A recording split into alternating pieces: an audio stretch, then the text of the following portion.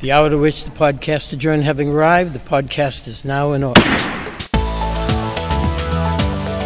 Let's gavel in for this week's State House Takeout with the reporters on top of Beacon Hill at the State House News Service. Here's Sam Doran.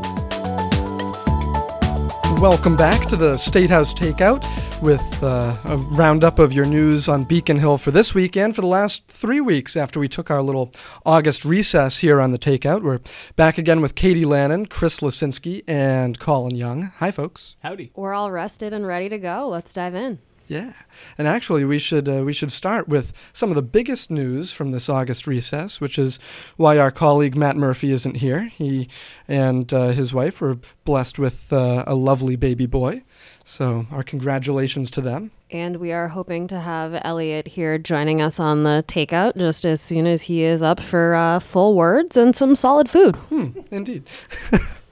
But it has been, as we look back over these 3 weeks, it's amazing how much really has happened, and there is a lot to catch up on. From the mundane, like our State House phone system being down for a day, or the press gallery being turned upside down right now as they do a massive reflooring project, or even Bob Cousy getting the Medal of Freedom up at the White House there. Colin, you even wrote about that for the news service. That's right. I believe Bob Cousy is the first resident of the great city of Worcester to receive the nation's highest civilian honor. Really? And this is coming from a Worcester area native yourself. That's right. Bob Cousy. A lot of pride in Worcester for Bob Cousy. Well, from the more mundane topics like that to some more impactful news, Katie, such as the merger of Harvard Pilgrim and Tufts that was announced over this August recess, and they're going to end up serving 2.4 million people here in New England. Can't believe you're having me follow Bob Cousy with an insurance company merger. Ouch. But the full gamut, right? Yeah, it's, as dry as a corporate announcement can sometimes seem, this is a big deal. These are the second and third largest insurers in Massachusetts, and it does have the potential to shake up the landscape in a time of, increasing healthcare consolidation. We've seen hospitals merging as well into kind of the type of system that can challenge the front runner. It's hard not to draw a parallel with this to the Beth Israel Lahey merger that was approved earlier this year after an extensive review process. We're expecting along in a substantial review here as well, but that's still a little TBD. But we'll be following it as the fall and likely 2020 kicks up. Right.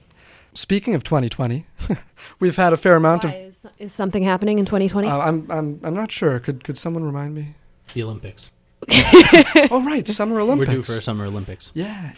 No, in 2020 news, we actually got a fair amount during the lull in lawmaking up here. A lot of the lawmakers who are off on their vacations and what have you, or out in the district, issued endorsements. When was it? This week, last week? For Senator Ed Markey as he faces a couple of primary challenges and maybe a third. Sam, it was more than just a couple of lawmakers. We had 116 of the 200 legislators here on Beacon Hill all endorsing sitting U.S. Senator Ed Markey in a single press release that very conveniently, and we have to imagine strategically, was timed to come out just about 10 minutes after Congressman Joe Kennedy spoke to the media for the very first time since he indicated that he is considering a primary challenge against Markey this fall. And Chris, I was listening to some of the audio you recorded this morning when you were out in Newton earlier this week, catching up with Congressman Kennedy. What's his? I know he hasn't made up his mind yet, but what's his pitch? Why is he out here, putting his name forward? Why do you vote against Ed Markey? Well, his pitch was not exactly all that specific about what is different between him and Markey. He spoke in pretty general terms about needing new ideas and a new approach to take on not just the challenges that Democrats are facing under President Donald Trump, but the circumstances that led to Trump's election. But that being said, the scrum of reporters out there must have asked him 5 or 6 different times why exactly he's targeting Markey and what's different that Kennedy plans to bring. He said that he doesn't see it as an age matter, being about 35 years younger than Ed Markey. He said that he does not consider the current generation of Democratic leaders a failed generation, and he considers Senator Markey a good man, in his words, but thinks that the time for waiting to run for a higher office in Massachusetts is over, and kind of vaguely thinks that he can do a better job. Kind of interesting to think about. You mentioned 116 state lawmakers came out in support of Markey. So there's about, 50 Democrats who weren't included in that list. I'd be curious how many of them live in Kennedy's district versus not.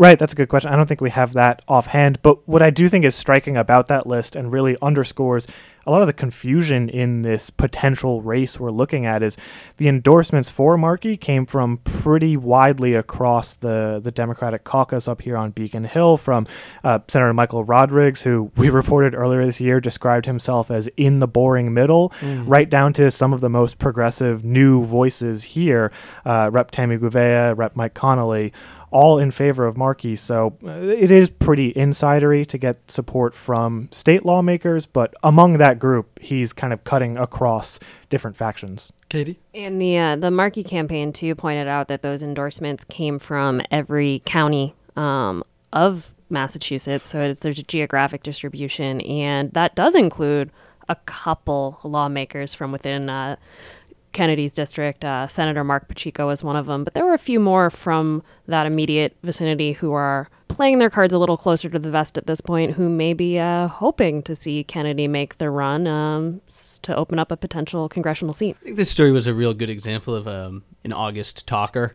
There really wasn't a whole lot happening this month, but this was one where, you've got a Kennedy to talk about, you've got political intrigue to talk about, you've got Democrat on Democrat campaigning to talk about. It was certainly something that got grabbed people's attention and set their imaginations going. And certainly there were some people who were willing this month to play the what if game. What if Joe Kennedy decides to run for Senate? Would I then consider running for his congressional seat, et cetera, et cetera? What if Liz Warren gets the presidential nomination and then Kennedy ran for her seat? That's right. August is a good month to come up with all of these possible scenarios. Right.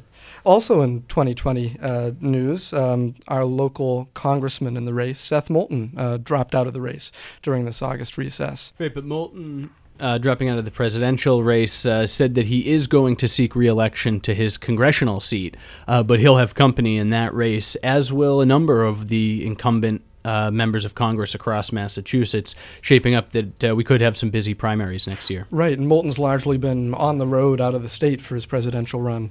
Katie? And the Moulton's exit from the race, of course, leaves us with having an embarrassment of political riches here in Massachusetts, with only two local candidates in the race, and Senator Warren on the Democratic side and former Governor Weld on the Republican side, which still isn't enough to encourage Governor Baker to dip his toe into the presidential endorsement waters. He was asked about his favored candidate this week, and once again declined to answer, saying he's focused on his day job. That's a line we heard from him last cycle. Back in 2016. And are absolutely gearing up to hear a few more times around this cycle, I bet. Yeah, even though Weld is the governor's mentor, former boss. Absolutely. Worked closely together, but I guess in that same busy and complicated day job. Huh. And the vice president, Mike Pence, was here in Massachusetts, touching down in Nantucket back, a few weeks ago. And the governor met him on the tarmac there, and one of the things they talked about, Colin, was offshore wind, which has been something the feds have been stalling or freezing as Vineyard Wind tries to get off the ground off the coast of Martha's Vineyard. Yeah, exactly. Charlie Baker met with Mike Pence out on Nantucket. The vice president was here to attend a fundraiser for the National Republican Party or for National Republican campaigns generally. The governor did not attend those fundraisers, but he did talk with Pence about Vineyard Wind and some national trade policy things. But on the Vineyard Wind front, it's really all in a holding pattern at this point. The federal government's going ahead with its supplemental review of how all of these wind farms planned off the coast could affect the environment, recreation, and a whole host of other things.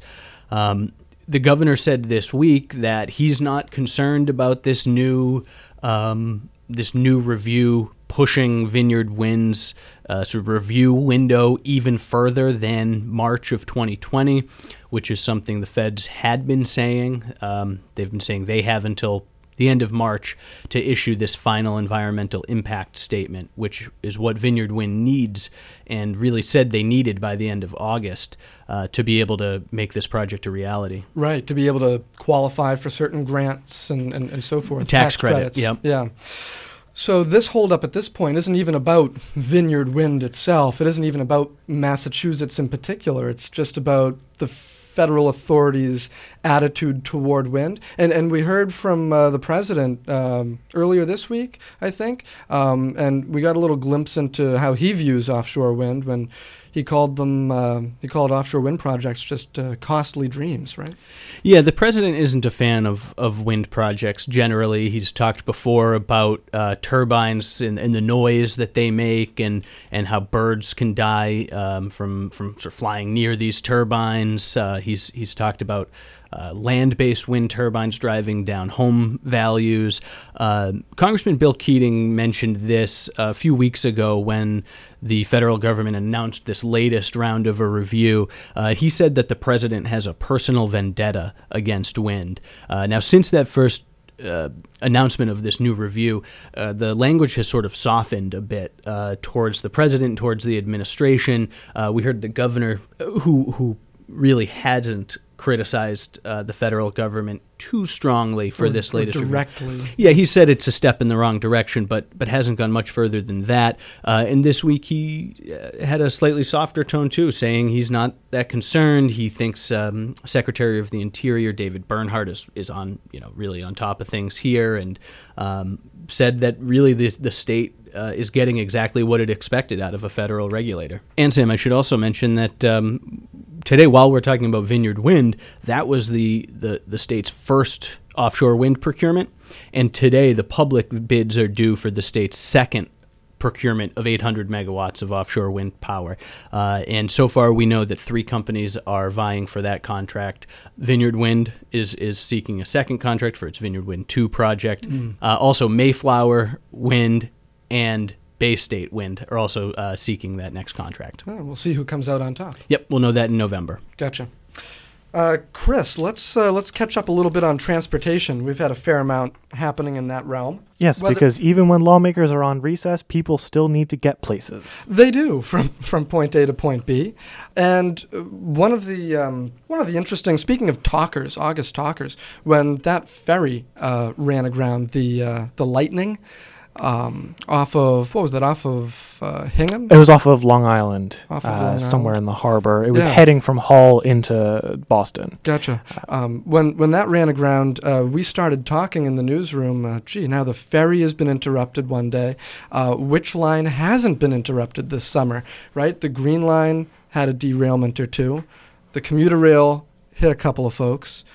Blue Line had a power outage. Red Line, we know what happened at JFK Station. And really, what is it, just the Silver Line and the ride? Don't forget about the track fire on my Orange Line commute. Oh, right. I knew I was forgetting that. It's hard to keep track. And also don't forget yesterday when all commuter rail service on the Lowell Line from Boston up to Woburn was canceled and shifted onto shuttle buses because a drill broke down next to the tracks. Is this more than normal, or is it just that we're talking about it more because there's less of the other stuff to talk about? I would say it's probably the latter of those. I mean, the frequency of these things might be up slightly, but I think it's much more likely that we're noticing it more and more because every time you have an incident, you get a little bit more frustrated, and because there has been so much discussion, in our coverage about the transportation system and what needs to be done to handle it. I mean, keep in mind that just a couple of months ago, the MBTA updated its figures and said that the cost to modernize the entire system and bring it all up to modern standards is something like $10 billion. And meantime, we're looking ahead to some weekend service shutdowns as they try to accelerate the repair schedule, through the end of December? Yeah. So, some weekend shutdowns had been planned already. For instance, the D line on the Green Line basically isn't running most weekends through the end of the year, save for a couple here and there. But what the T is doing, following in the footsteps of something that the governor himself recommended, is adding additional service disruptions on weekends. I think it's 5 straight weeks on the Orange Line at one point, another few in a row on the Red Line, so that they can try and get some more work done quickly and shorten the time frame on a lot of these projects that they have planned. Sure.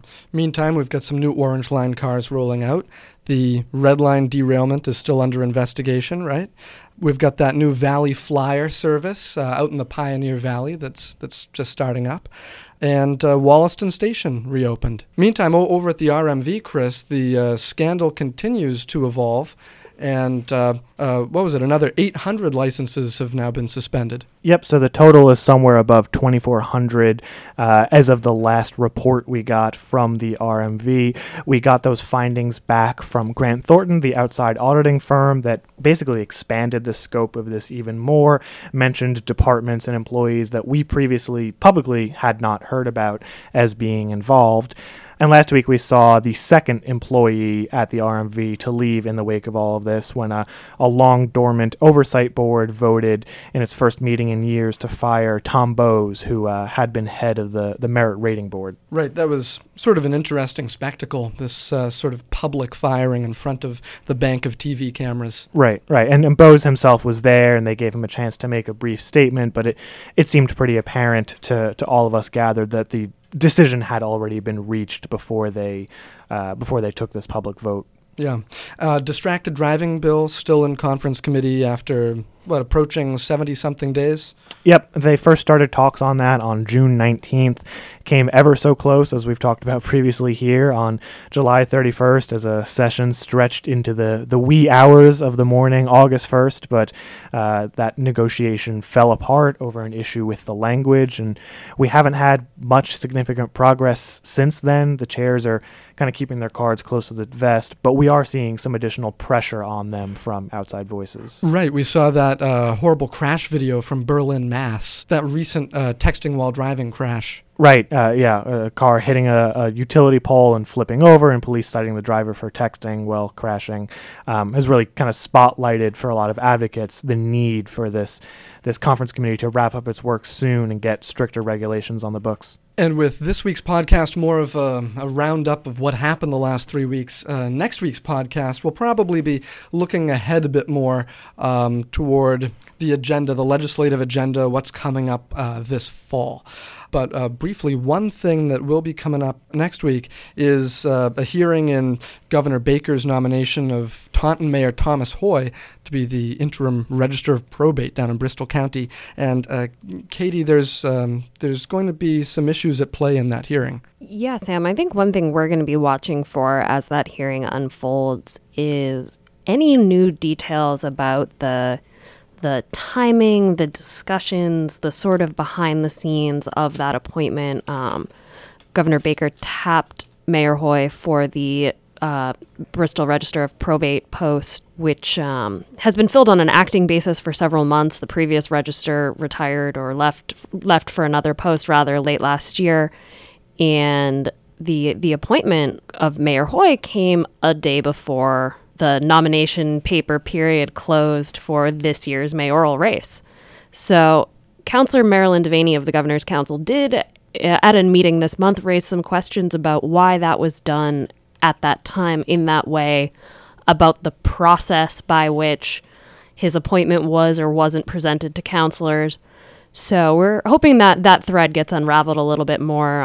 The governor's team hasn't said too much about it, so it might be interesting to hear a little bit more from the mayor himself, from the nominee himself. He had been planning, it seemed, to run for re-election, but now is all aboard and plans to if confirmed to this appointment, run for a full term in the probate post. Well, we'll be watching that next week on what's going to be, let us not forget, a 4-day week, because we're heading into our Labor Day long weekend, which the governor will be spending down in Pennsylvania as his eldest son gets married down near Philadelphia. And Chris, you're heading down to watch some U.S. Open, aren't you? I am. I'm making my annual pilgrimage down to the Billie Jean King Tennis Center. You are a tennis player yourself, aren't you? Very, very, very generous to describe myself as a tennis player. I hold a racket and gesture at the ball, and sometimes it goes well. Fair enough. Any other good Labor Day weekend plans, folks? I will be spending my holiday weekend the same way I've been spending all of my free time in the recent moment in wedding planning. So that's still going. Maybe the governor can bring back some do's and don'ts from his son's trip. And should we all just say, as we approach September 1st, good luck to everyone moving, and if we have any prospective college students listening to our podcast, which I doubt, don't drive a truck on Storrow Drive. And best of luck to our colleague in the press gallery, Bob Salzberg of the Associated Press, who retires this week after decades in the Boston news industry. All right, have a great weekend, folks, and we'll be back next Friday. State House Takeout is a production of the State House News Service. And for a daily fix of State House headlines, visit masterlist.com. Masterlist with 2 S's. Thanks again for listening. See you next week.